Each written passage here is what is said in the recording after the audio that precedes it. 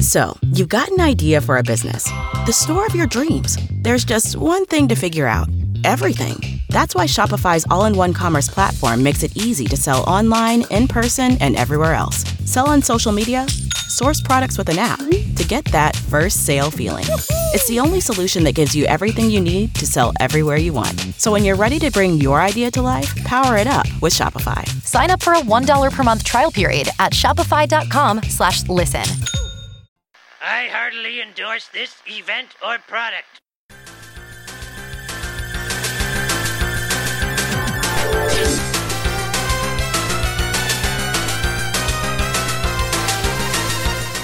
Ahoy, hoy, everybody, and welcome to Talking Simpsons. I am one of your hosts, Bob Mackey, a lucky boy who is here with me today, as always. It's Henry Gilbert, and no, I am not a box! A box! Henry's not a box. I can confirm it. He's sitting right in front of me. It's all flesh and bones. But this week, you're going to hear two interviews. The first one you're going to hear right next on this podcast, and we're talking to Susie Dieter because we're taking the week off from Talking Simpsons to present you with two interviews from a director that we love and a writer that we love. You know, it's Labor Day week when this is posting. And also, I just turned 40 as well, just to earmark this more. But yeah, we've long wanted to chat with both of these people this week, but especially Susie Dieter. She's one of the best directors The Simpsons ever had. She, I think, deserves just as much praise as any of the other greats from the golden era of Simpsons. And it was so great talking with her about, she joined in season 2 and working her way up, and what we know all of these people who come from usually the same school and up into animation. So to hear her different story about getting into animation, like so quickly picking it up just through her talent and tenacity was so great. And every episode she directed of The Simpsons is a Stone Cold classic, and she's done many more things in her career. We focus on the things that you love the most. We drift around a bit, and she's a great interview, by the way. You're really going to like us talking to Susie. Yeah, we talk about her time on The Simpsons from season 2 to season, I guess aired in 9, and as well as her work in the first 4 seasons of Futurama, and even her work on Beavis and Butthead Do the Universe. We learned some really cool stuff, and Susie was very giving with her story and her experiences, and we really appreciated Absolutely, that. yes. Yeah. I think she will surprise you with some of the answers she gives, and it was a very entertaining interview, and we thank her for her honesty. Yes, we thank her so much for that. So I guess without further ado, let's hear from Susie Dieter.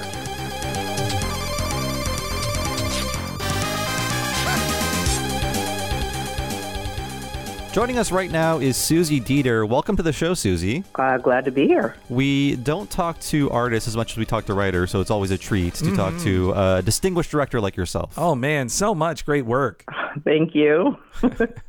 And I guess our first question is how did you get started in the world of animation? Yeah, it's kind of an interesting story. I was an art major at UCLA doing, fine art. And the last quarter of my last year there, I took an elective in animation that was literally called Animation 101. And I just did it because I thought it might be fun. But, I never thought about drawing cartoons for a living. I wanted to do illustrations and stuff like that. And definitely work in entertainment. But, I didn't think Bugs Bunny was really my kind of thing.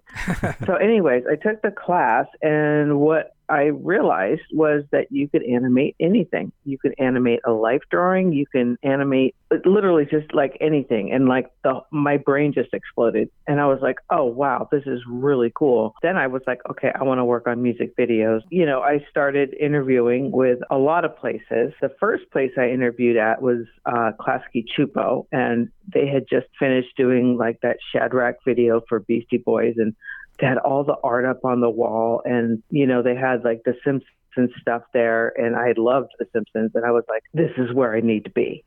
So 3 months, and I was so eager, and 3 months later, they called me, and they're like, hey, do you want to come in and work on a music video it was a Luther Vandross video, Here and Now. Wow. And and that's how I got started. And they paid me nothing, but that was okay because I was just so excited to learn. It was great, but I was going broke. And I had promised, I had vowed to never move back in with my parents. So I was gonna take a job answering phones or something like that. When someone who I'd made friends with at the studio said, hey, I saw your work. it's pretty cool. Would you like to try out for The Simpsons? And I'm like, what do you mean, cartoons? and I'm a fine artist. So anyhow, then I said, how much does it pay? And when he told me how much it paid, I'm like, you mean I can make my rent in a week? I said, I better learn how to do this stuff. Yeah, I took the test and, I just knew nothing about layout. It was for character layout. And so I didn't do very well. And I was like, my ego was all bruised and I was like, D, I can do better than a D. So what I did, which you can't do anymore, but back then things were a lot more, kind of loosey-goosey. And, I had made friends with people at the studio by this time. So I went in and I sat in, I think it was Wes Archer's office because he wasn't there and his AD Carlos was. And so I sat there and took the test at the studio, kind of like, hey, look at me, I'm here. It's almost like I already have a job here. And, the whole point was for them to get to know me and also do better on the test. And yes, Carlos gave me lots of help, which they wouldn't allow today. But yeah, it worked out. Well, almost. I turned in my test and unfortunately they had just filled the last position. And I was crushed. And I went home to my parents and I cried. And next thing you know, the next day or so, The Simpsons calls me at my parents' house. I guess my roommate had given him the number, but apparently someone on the crew had decided not to come back. So they offered me the job. Wow. And I couldn't be more happy. I was so excited, Wow. So that is how I got hired on The Simpsons. And, staying on The Simpsons was another story because I had no idea what I was doing. But I learned everything on the job. And I guess I was pretty good at it because within 3 years I was directing. So it's pretty good. It turned out like me and animation were kind of made for each other. It kind of had all the, once I learned about acting and how closely it was, how much my life drawing experience fed into it, and that I had taken ballet for 8 years as a kid, and it all just kind of, and then I really loved math and science and physics and all that kind of stuff. So it all just, it worked out really well. And once I learned that that I especially loved the acting, I mean, it was like I was on a roll. So that's how it started. And then, after a year of layout, I was bored. And so I wanted to be an assistant director so I could learn more. And I did that for a couple of years with Mark Kirkland, and he taught me everything. I mean, about, being an episodic director on a show like The Simpsons, he taught me how it was done. So, he was my teacher. And then, after 2 years of that, I was like, I'm ready to start directing. So, and they were a little hesitant, because there weren't any female directors on the show. There weren't any female directors anywhere except for Yvette Kaplan, and she directed the Beavis and Butthead movie. But yeah, so, and I didn't know about her at the time, but I basically said either make me a director or I'm going to go somewhere else because people are offering me that job. Wow. So yeah, I muscled into it. Well, we have so many questions out of that, but yeah. Well, based on your credits, it seems like you started with the first Treehouse of Horror. Is that correct? Because that sounds like while you were working on that, the show was in this about 6 months period where it was the biggest thing on the planet. Yes, I did work on that. And that was the show I cut my teeth on. Wow. And so one act was Wes Archer, another act was Rich Moore, and then I think the third act was David Silverman. So I got to work for the three old men straight off the bat. Wow. And that was interesting. Yeah. And basically, what I would do? I would go around at lunchtime when everyone was gone, and I'd go look at other people's layouts that were good, so I could go, okay, what do mine need to start looking like? But I always did that in life drawing class too. I'd go around and look at other people's drawings. I was going to say, can you recall the first scene you worked on in the show? Does that stick in your memory? The first thing you laid out for The Simpsons? I do remember, if I saw the show again, I could remember what I did, but I was brand new, so it's not like they were giving me the really cool scenes. But I think I was just green, and everything I did in the beginning was just really horrible. They weren't giving me the tough stuff, I'll guarantee that. Oh, I know what I did that I was proud of. I did the house imploding, like the poltergeist house. Oh, wow. That's a great scene. Yeah, that's a great Yeah. shot. I was so intimidated. I was Wes Archer was the director, and I was like, I don't know what to do. And he's like, just start drawing. And like, he was all annoyed with me. And I was like, okay. And so I just did. I started drawing, and then I did a pencil test, and he was like, great. I was like, no way. I couldn't have nailed it on the first try. But yeah, I was proud of that scene because I was so scared of it. Oh, you're too modest. That scene, we just watched that episode in the last year for the podcast, and that scene is amazing. We wouldn't have thought it was somebody's first thing on The Simpsons. Yeah. Well, yeah, it was. But, he kind of gave me the right direction, which is, just go for it. Just start drawing it. And so I did. He didn't say, oh, it has to be like this or it has to be like that. He just said, just start drawing it. So I said, okay, I'll just start drawing it. It will probably be a mess, but I'll just start drawing it. So that's what I did. It worked out. So you mentioned Carlos. Is that Carlos Baeza? Because correct. Yes. he is kind of a mystery man to us because it seems like he was never on any of the commentaries, and it seems like he left at least the U.S. animation industry a while ago. So what was he like? He was really nice. He helped me out a lot. Yeah, he was kind of one of my first friends there. I had like on The Simpsons. So yeah, he was like the first person to take me to Thai food. I'd never had Thai food before. I remember that about him. But yeah, he, as much as I can recall, I think he went up to, like, he was on the East Coast and then he was in Canada for a while. So yeah, he is kind of a mystery though. You're right. So, I don't know. I really don't know what he's doing now or where he's at, but he is a kind of mysterious guy, and he did kind of go off to other places and other things, but I haven't like really kept track of him. Like once he left The Simpsons, I didn't really talk to him again. So I am good friends with his brother, however. Yeah, Orlando, he's one of my really good friends. Oh, that's cool. And but we don't. It's not like he comments on Carlos a lot with me, So I, it's like I know he's like was back in New York for a while, but yeah. He's a mystery. We always wondered. Yeah. Wrapped in an enigma, wrapped in a vest. So it seems like by early season 3, you got your first AD role on Homer Defined. What was it like working under Mark Kirkland? We actually spoke with Mark in an interview. He's very interesting, and his career goes back even further than The Simpsons, to Hanna-Barbera stuff in that era. And are there any particular moments you loved working on in your role as AD? We just covered Burns Verkaufen der Kraftwerk, the one where Burns sells the power plant to the Germans. And since we were about to interview, I noticed like, oh, Susie's the AD on this one because it's a Mark Kirkland episode, and it's a really good looking episode. What an amazing episode! Yeah. Which one was it? What was it called? Oh, it's the one with a very complex German name, but it's where Burns sells the power plant to the Germans and Homer gets fired. Oh God. That must have been a long time ago. I don't remember that one. Sure, I was the AD on it. That's what it says. It says in the credits. Yeah. But it is a Mark Kirkland episode. Okay. But do you recall working under Mark, your experience with him and your favorite moments? Was this the one like that had like an Oktoberfest or something? Yes. Yeah. Oh yeah. Okay. On the commentary, Kirkland mentions that you posed out the finger work on the music pieces for it, the tuba, and all that. Oh, okay. Then I guess I did. I have to apologize. It's like I have mom brain. And like when you have a kid, it's like all that other stuff gets pushed way back in the memory files because, your first priority is like, your kid. Mm-hmm. So it may take me a little while to remember some stuff, but I remember the Oktoberfest episode, kind of.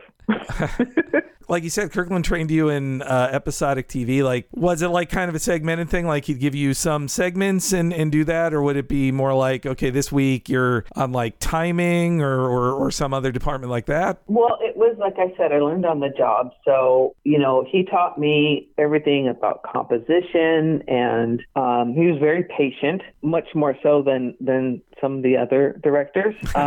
He didn't yell. But he was, he and I got along well, and he trusted me, and it got to the point where I was like doing most of the revisions on the show, you know, like if stuff needed fixing, and he guided me, but he didn't like, you know, control me, if you know what I mean. He let me be myself, and he was open to new ideas. And, you know, I had told him while I was doing layout, I go, I want to be an assistant director. Can you teach me how to time? So he taught me how to time, and I timed some scenes, and, you know, we went over it together, and then I saw them come back in color, and I was very excited because what I wrote on the page actually is what happened. And I was kind of like, whoa, that's cool. And he taught me how to do acting in the sheets. And then, you know, it's like learning a language, you know, and then, you know, people can teach you so much, and then you just kind of got to take the bull by the horns and start going for it. But yeah, he taught me how to time, and I really liked it too. I thought it was a really cool kind of thing, and the whole language of writing X sheets and stuff like that. You know, that's what I did. And then I wasn't shy about what I wanted. You know, I went in there and told the producer, I guess it was Sherry Gunther, I said, I want to be an AD. You know, and told pretty much anyone who would listen, I want to be an AD. So, you know, because I figured they couldn't give you something if they didn't know you wanted it, you know. So then I became an AD, and I was Mark's AD. And so I continued to learn with him. What was great is that he, as I grew and as I got better, you know, he gave me more and more, you know, responsibility until, you know, the last year it was like, okay, I'll answer questions on this part of the show and you answer questions on this part of the show. So we divided the work up, all, you know, under his supervision, of course. But, you know, I would also start like, okay, like the Grinch sequence. Oh, in the Union episode, right? Where Burns does the Grinch thing. Yeah. I said, I have to do it. And he's like, well, if you do that, you won't be able to pay as much attention to other scenes. I said, no, I will. I promise. I go, but I have to do the Grinch stuff. I had heard Phil Roman really liked that, the Grinch so much. Yeah. You never told me. Oh, I'm sorry. That's good to hear. I think it's on the record. Yeah, it's nice to know. I just didn't, you know. Phil was way up there in the offices and stuff. It's not like he came around all that much. Yeah, there's certain things from my childhood that I just adored. And like, I think in Last Exit to Springfield, I loved that episode. That was the favorite episode I worked on with Mark.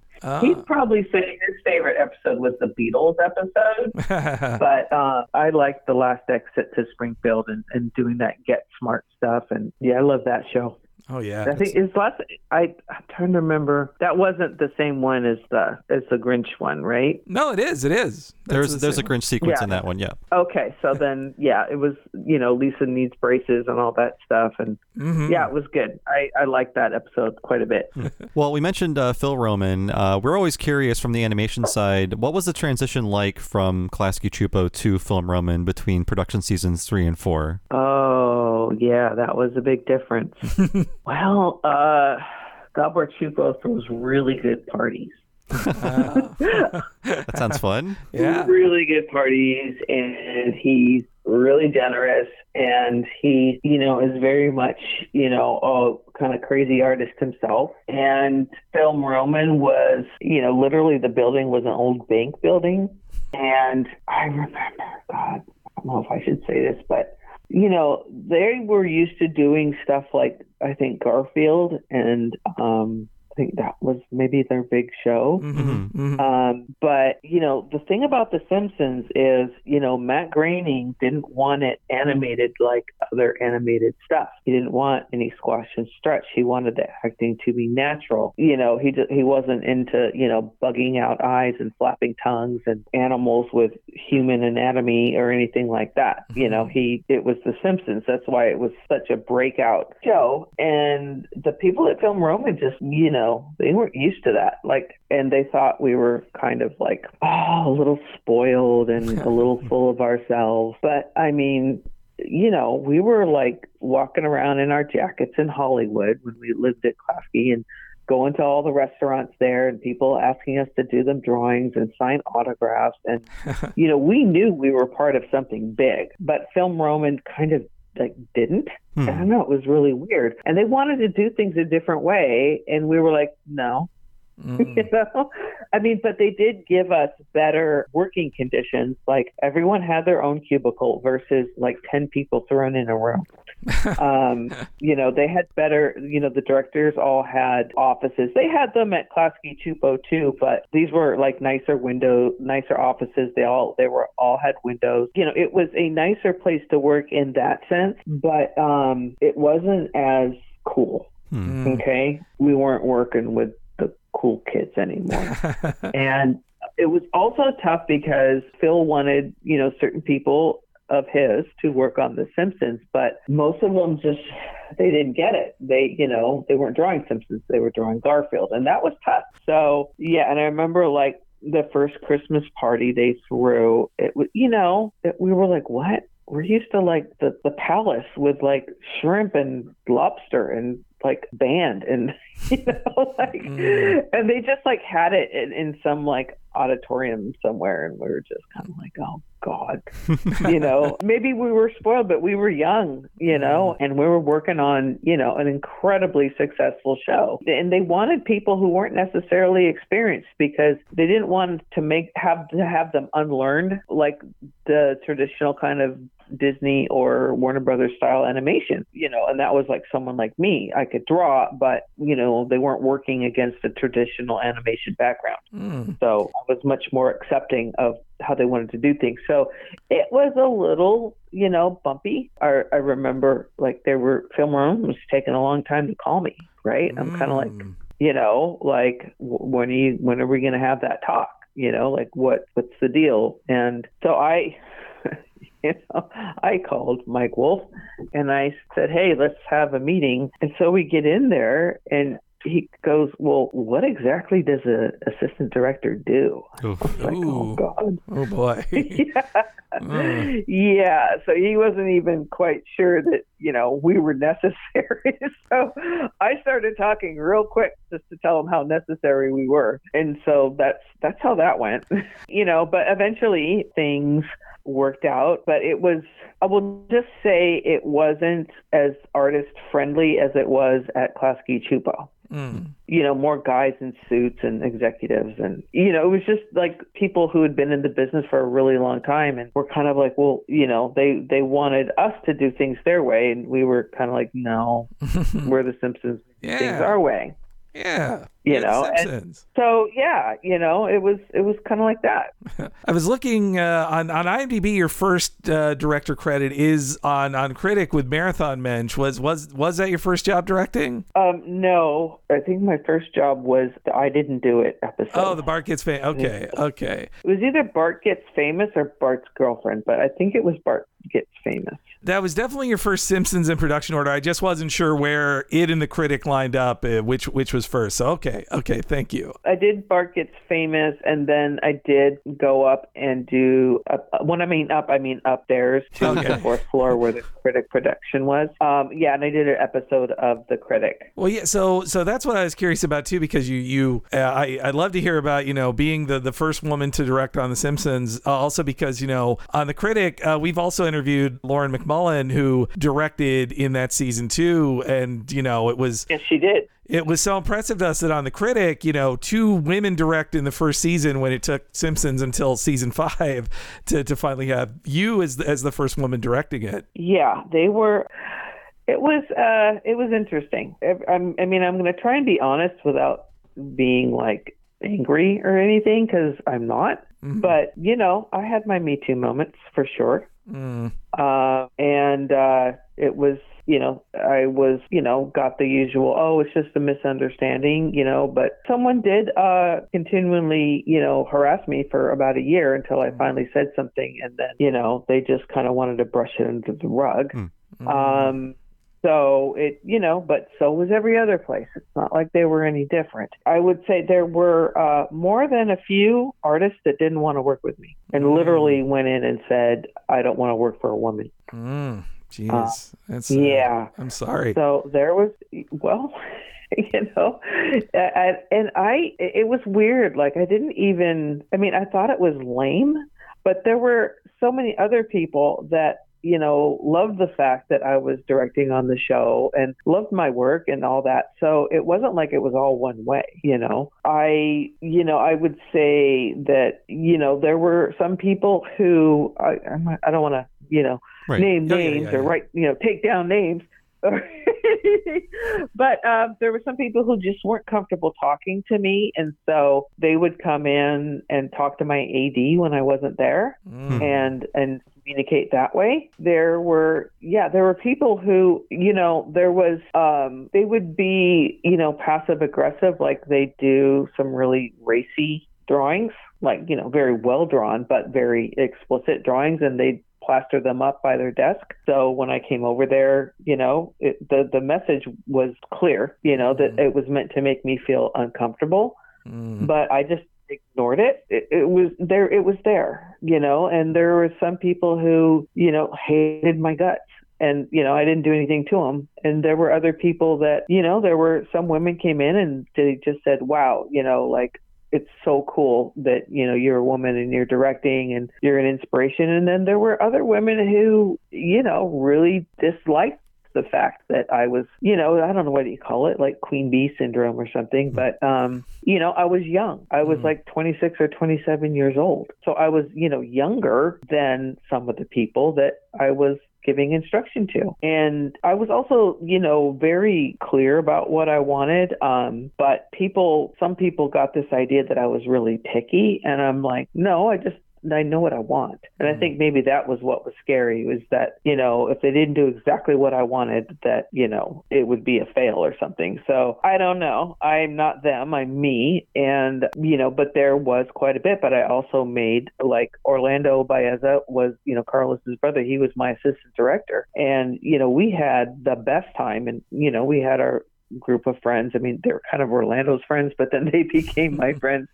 And we had a great time. And I was like, the only girl in the group, but they treated me like just another person. And, I had my own nickname, and we all went to lunch, and we just laughed so much. I mean, there was, a lot of good times. And so I don't want to say that it was all bad or anything like that. It just, there were people there who weren't comfortable with me simply because I was a woman. Even to outsiders, just watching the show, we noticed when we were talking about The Critic, we did a podcast miniseries about it. Lauren McMullen does not even go by her full name. It's LH. So from the outside, you can see, there's clearly a reason why she does not want to be identified as a woman as a director on this program. Sure. I mean, look at like S.E. Hinton. You know, she was the author of The Outsiders. There was a lot of women who had to hide the women authors, women artists that had to hide the fact that they were a woman. It's like I never kind of understood, like, and there was like, the men who were really good, at drawing and really good at what they did were sort of, I don't want to say they were worshipped like gods, but, kinda. But the women who were really exceptional at drawing did not get that same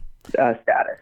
And there were quite a few women who were, exceptional. It was Sandra Roy was a layout artist who was just phenomenal, but it didn't work the same way for women as it did for men. And if you were a woman, you were very good at what you did, there could be some resentment, not from everybody, but from some people.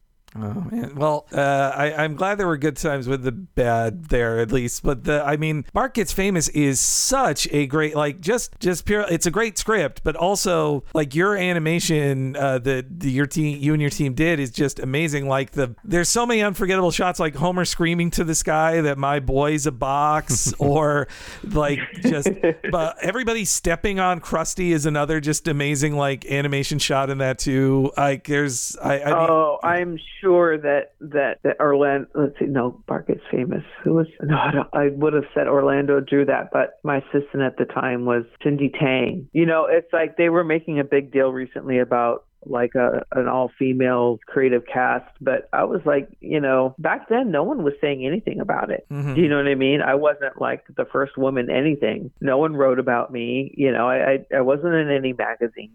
It wasn't like a good thing back then. It wasn't celebrated. Can I just put it that way? Yeah, no, Yeah. I mean, we, like, unfortunately, it was only, what was it, like 6 or 7 years ago, like, that I learned that the Critic episode that McMullen directed that was written by Nell Scoville was like a first in U.S. animation of the first episode credited writer a woman, credited director a woman. Like, that had never happened before. And it certainly wasn't, celebrated in press releases in 1994. Like, it was written about, I think, 20 years later as a landmark moment. And then it was set against the Olympics or Yeah, something? yeah. It also got over, unfortunately, it was up against the Nancy Kerrigan, Tanya Harding Olympics. Yeah. Yeah, no, Lauren, she was a terrific director, and she went to Harvard and she was friends with, I think, Al Jean, so she knew those guys from Harvard, and that's why they knew about her.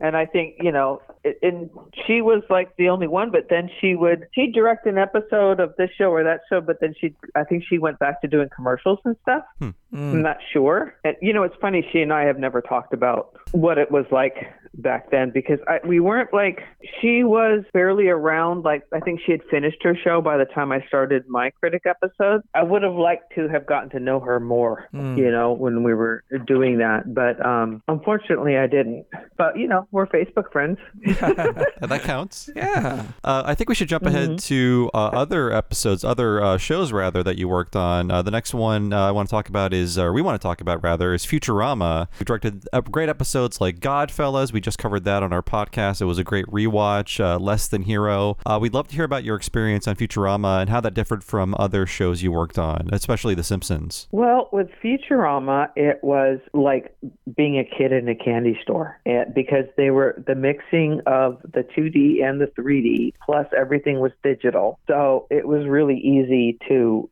make changes, to get something just perfect. And so it was like the head exploding kind of thing. Oh my God, I can do this. Oh my God, I can do that.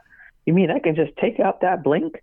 It was that kind of thing. It was just gave me so much more creative, my boundaries got so much bigger as far as what I could do. And that was a lot of fun. It was hard work in that, all these shows were long hours, but I remember Futurama hours being, pretty intense. But at the same time, everyone there was so talented and everyone wanted to do a really good job. And it was really great creative experience as far as doing stuff I hadn't done before. My favorite episode of all of them was Godfellas. That was the one that really spoke to all my childhood years of watching Star Trek and Battlestar Galactica and, all that stuff that my brothers made me watch. But then, it turned out I loved it too. The Three Stooges, maybe not as much, but I watched the original Star Trek series from beginning to end, probably at least 3 times, if not more. Wow. But, as an adult, I watched the whole series twice. And, because what you got out of it as a kid was totally different from what you got out of it as an adult. That was interesting stuff. So I got all the references and everything that they did in the show, and where I didn't feel like it necessarily had the same kind of heart that The Simpsons had. It's still as a director, it was really fun to work on because of, I wonder if I can do this. It presented new challenges for me, and I felt like I had kind of exhausted everything that there was to do, that I could do on The Simpsons, you know what I mean, as far as creative challenges.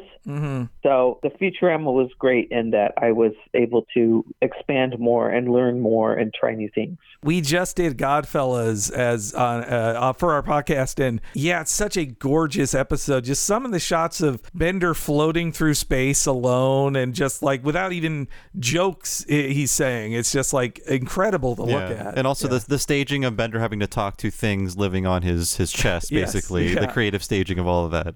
Well, yeah, it definitely offered some really cool opportunities for stuff. It was, I remember getting into it a little bit with the producer, because I said, no, the nebulas and all that stuff, they have to be 3D. The stars, they have to be 3D. It can't just be like a 2D star field. And it's well, why? And I said, because space is a character in this show. It's a character. It has to be a living, breathing character. It is not just background.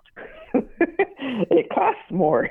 So it was, but I pushed for it and I got what I wanted. And, and thank you for noticing that. It was worth it. Because it was indeed it was a functioning character in the show. Mm-hmm. You know what? I want to go back just to one more Simpsons episode because I know it's a favorite, especially Bob's, like one of his all-time favorites, the Grade School Confidential episode, the Skinner and Edna dating one like that. We love all your episodes, but that one has, especially I think, some of the best like character moments. Like Edna and Skinner have this tenderness to them that it's not funny. It's just touching in so many great scenes. I mean, I love funny moments like the pose of them being caught making out in the closet, but I also love the dance they have in the cafeteria when they're basically taking over the school at night. Did you know that they actually have like a wall sticker of them that you can put in your closet, like life size?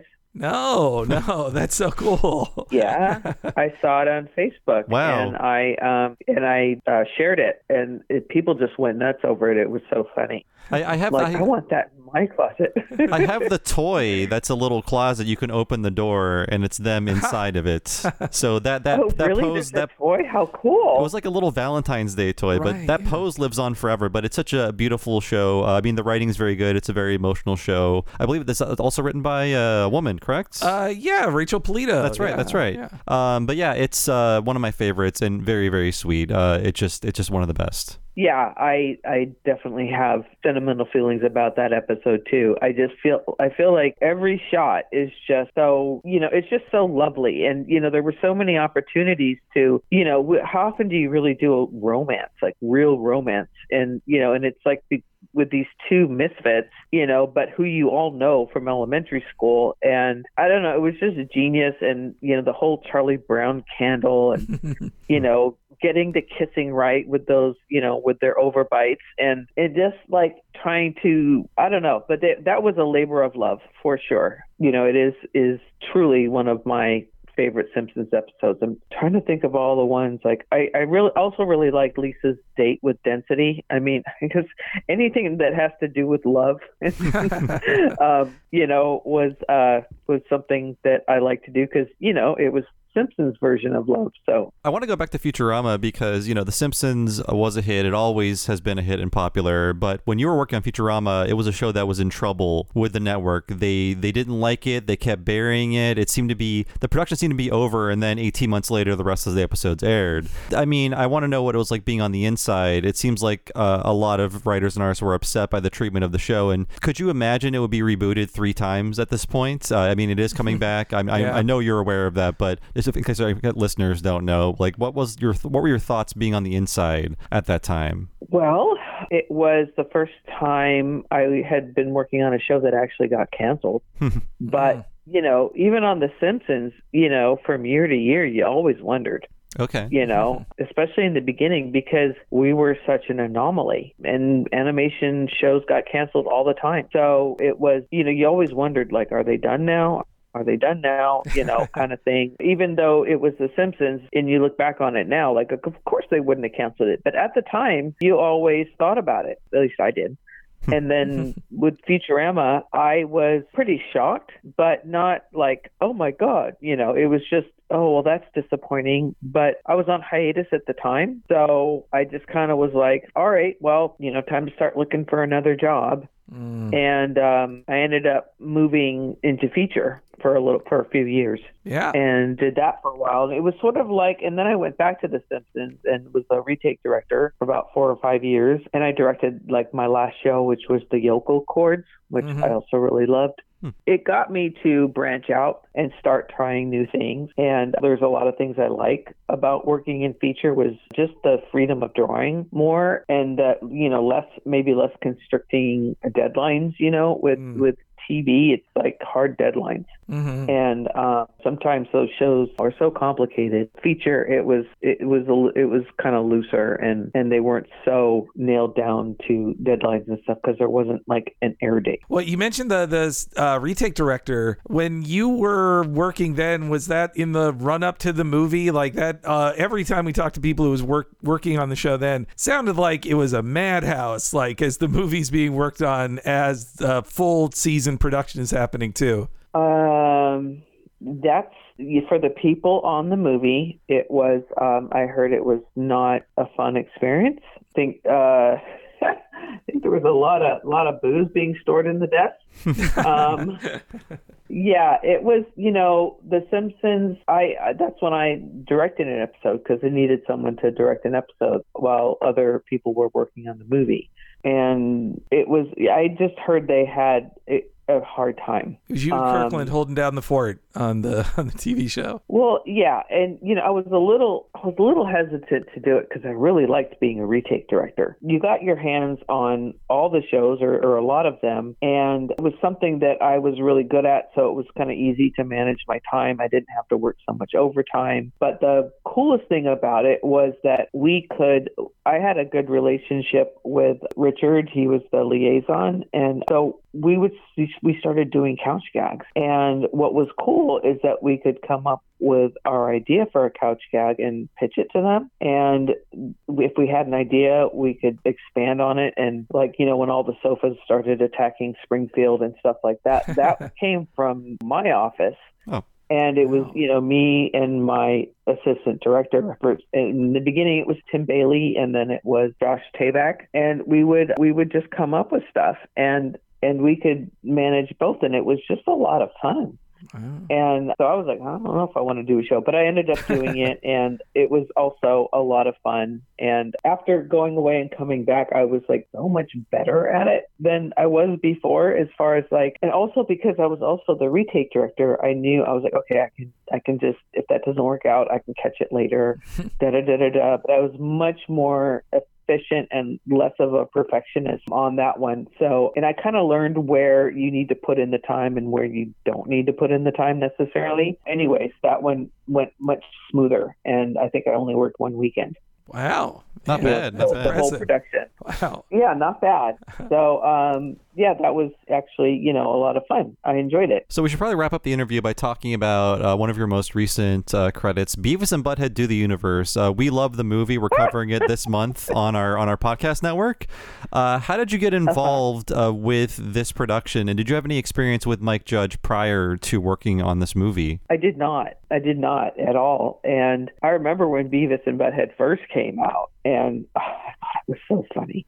And, I was working on The Simpsons at the time, and I just thought it was hilarious. And, I didn't care if the animation was bad or whatever. It was supposed to be bad. That was part of the show. But how I got involved was, during COVID, when things kind of first shut down, what had happened is I had been working at Paramount, and then when that was done, I had also bought a house in San Diego that I needed to set up as an Airbnb. So I spent 2 or 3 solid months working on that. And then I kind of needed a break from that. So I waited a few months, and then finally I was like, okay, I'm, not long after the shutdown happened, I started telling my friends, yeah, I'm looking for a job. If you guys have anything. One of my friends was directing on Bless the Hearts, so at Titmouse. So I worked on that for a while, and just, as a board artist. And then when that was done, I was unemployed for a while, and it was COVID, and I could not find anything. And I just was like, I can't believe Netflix doesn't have anything for me, Yeah. But, people just weren't hiring and so it just I couldn't find a job. It was actually 10 months, and I was like, what's wrong? But then someone, I guess the Bless the Hearts, did they do another season? I think so. There's 2. I think so. Well, I worked on the second season. So then, Titmouse had a pilot, and they asked me to work on the pilot. I guess someone from Bless the Hearts, Valerie Fletcher, she liked my work, so she asked for me to work on the pilot, and I was like, oh, yay. So I did that, and then they offered me a spot on the movie, and I was like, okay, great. So then I worked on the movie, and then I was going to go on to the series, but then one of my interviews from my job search earlier at Illumination came through, so they called me and wanted to interview me for one of their projects, and so I moved over to Illumination, and that's where I've been for the past year. Oh, great. Wow. But Beavis and Butthead was so much fun, and I loved working with the people at Titmouse. They were terrific. I'm not going to say which ones, but I had a string of jobs where I didn't think I was necessarily being treated very well. But at this place, they made it fun to work in animation again. Oh, that's great. You know, and then, yeah, they were wonderful. It was like I was having a very sad conversation with the producer because he was like, you know, oh, well, does it change your mind if I tell you we were going to offer you, you know, a director on the episode? And I was like, oh. But it's okay because I mean I absolutely love working. I love working at Illumination. They're wonderful. That's great. Extremely talented. You know, another very, very positive experience. I love working there. Did you have any particular difficulties adapting to the style of Beavis and Butthead? Because you know, Do the Universe, it's so impressive that Beavis and Butthead still look like how they always looked, but the other characters, like they're different, but they fit. Like it's stylistically, they still fit in the Beavis and Butthead universe, I think. Yeah, no, we were using the same old model packs, I think. One of the things, because I've moved around and worked on so many different things, one of my skills is that I can adapt to pretty much any style. Since I wasn't like since my training was The Simpsons, which is like different from regular animation anyways, you know, the hardest style I had adapting to was when I was working on those Warner Brothers theatrical shorts. And that was the hardest thing to draw. And when I would like go slow-mo, like frame by frame through the old Warner Brothers, like, you know, Sylvester and Tweety and stuff, I couldn't believe what they were doing. It was so like experimental and just wild, and just kind of like, God, I would have liked to have worked on the stuff back then, but it was hard to do. That was the biggest challenge I had was on that show. But I am very good at adapting to any style because kind of have to be. If you can only draw The Simpsons, then you've got to work on The Simpsons. But, you know, I've worked on a bunch of different things and done pilots and stuff like that, so I did not have a huge problem. And do you remember any specific parts of Do the Universe that you're really proud of you worked on? Yeah, I really liked the sequence I did when the truck with the porta potty on it is driving. I knew it. I knew you did that part. I knew you did that. I knew it. That was a lot of fun, and there wasn't a whole lot written, and I just did like a few different shots to kind of show how I wanted it to work, and the director was like, oh, that's great. So we went with that, and then Mike Judge like loved it, and so he just wanted more and more and more. So that's how it ended up being that long. But yeah, that was fun. And the other one that stands out to me is when he is having I did the fantasy with the girlfriend. You know, when they're running through the field and killing ants and and then riding on the unicorn and on the butthead unicorn and all that. That was nuts, but it was fun. Oh, that's awesome. It was also a sort of a coincidental reunion with you and Lou Morton, the one of the writers of the movie, because you did direct a few of his Futurama episodes. Actually, we'll be talking to Lou in about 20 minutes. Yes, actually. Oh, cool. You know, but I didn't really get to interact with the writer or Mike Judge. We just watched video of the meetings later. Oh. So I didn't get to like interact with, you know, plus everyone's working at home. Right. So I didn't get to interact with Lou at all. But, you know, please give him my regards and tell him I said hello. But, you know, and working on Beavis and Butthead was just, it was a lot of fun. And again, I love the people at Titmouse. They're good. They're very professional, and they treat their artists great. Well, that's great to hear. That's great to hear. Yeah, man.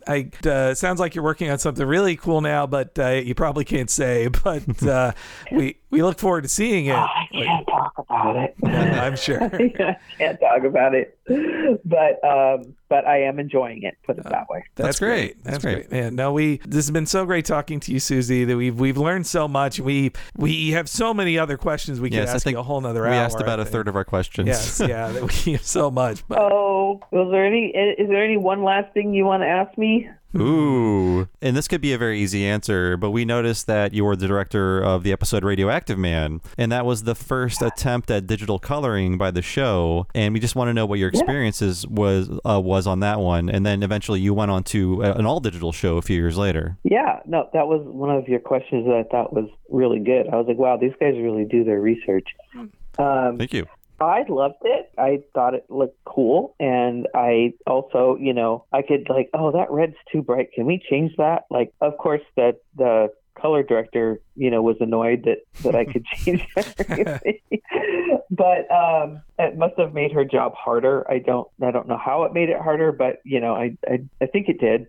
But it was a lot of fun for me. I liked it. I have it was one of the few kind of action shows that they gave me. One of the things I like about Illumination is they give me all kinds of stuff, including action. One of the things about, being a girl is that they just want to give you all the emotional stuff because, a lot of the male artists are kind of uncomfortable with it or they just don't know what to do. But then it starts to be that's all you can do. And then they start thinking that you can't do action, which is not the case. So I just wanted to put that out there for the girls, do your action sequences. But this was one of the few action sequences they gave me. And I still remember this compliment to this day because I just thought it was the ultimate compliment to a director is the writer turned around and looked at me and he said, I don't know if it was the writer of the show or just one of the writers. I don't remember. But after the screening, he turned around and looked at me and he said, that was a lot funnier than the script we sent you. Oh, wow. Yeah, that is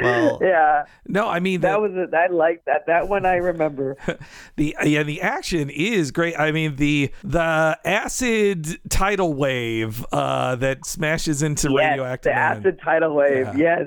It was awesome. I loved it. That scene will live on forever, and the line, the goggles do nothing, but it wouldn't work without you seeing the acid melt everything. Reflected in his goggles. That's such an incredible shot. Well, I'm sure, it was, I don't remember which board artist was that. They were all so great on that show. Of course, Kevin O'Brien, he's like a legend, but, they had terrific Christian Roman. I worked with them all and they're all at Pixar now. Yeah, they had great board artists on that show. So I think you can credit that to the board artists. Well, thank you so much, Susie, and we will be keeping an eye out for your work in the next Illumination film. One of them. We'll keep an eye out for your name. Yeah, we can't wait. Yes. Okay, thank you so much. It was really great talking to you. Sorry if I blab too much. No. That's why you're here. We're just here to listen. Yeah, thank you.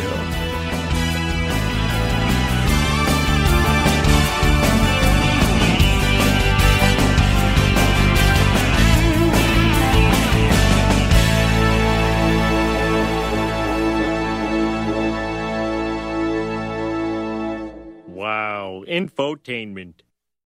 Join us today during the Jeep Celebration event. Right now, get 20% below MSRP for an average of $15,178 under MSRP on the purchase of a 2023 Jeep Grand Cherokee Overland 4xE or Summit 4xE.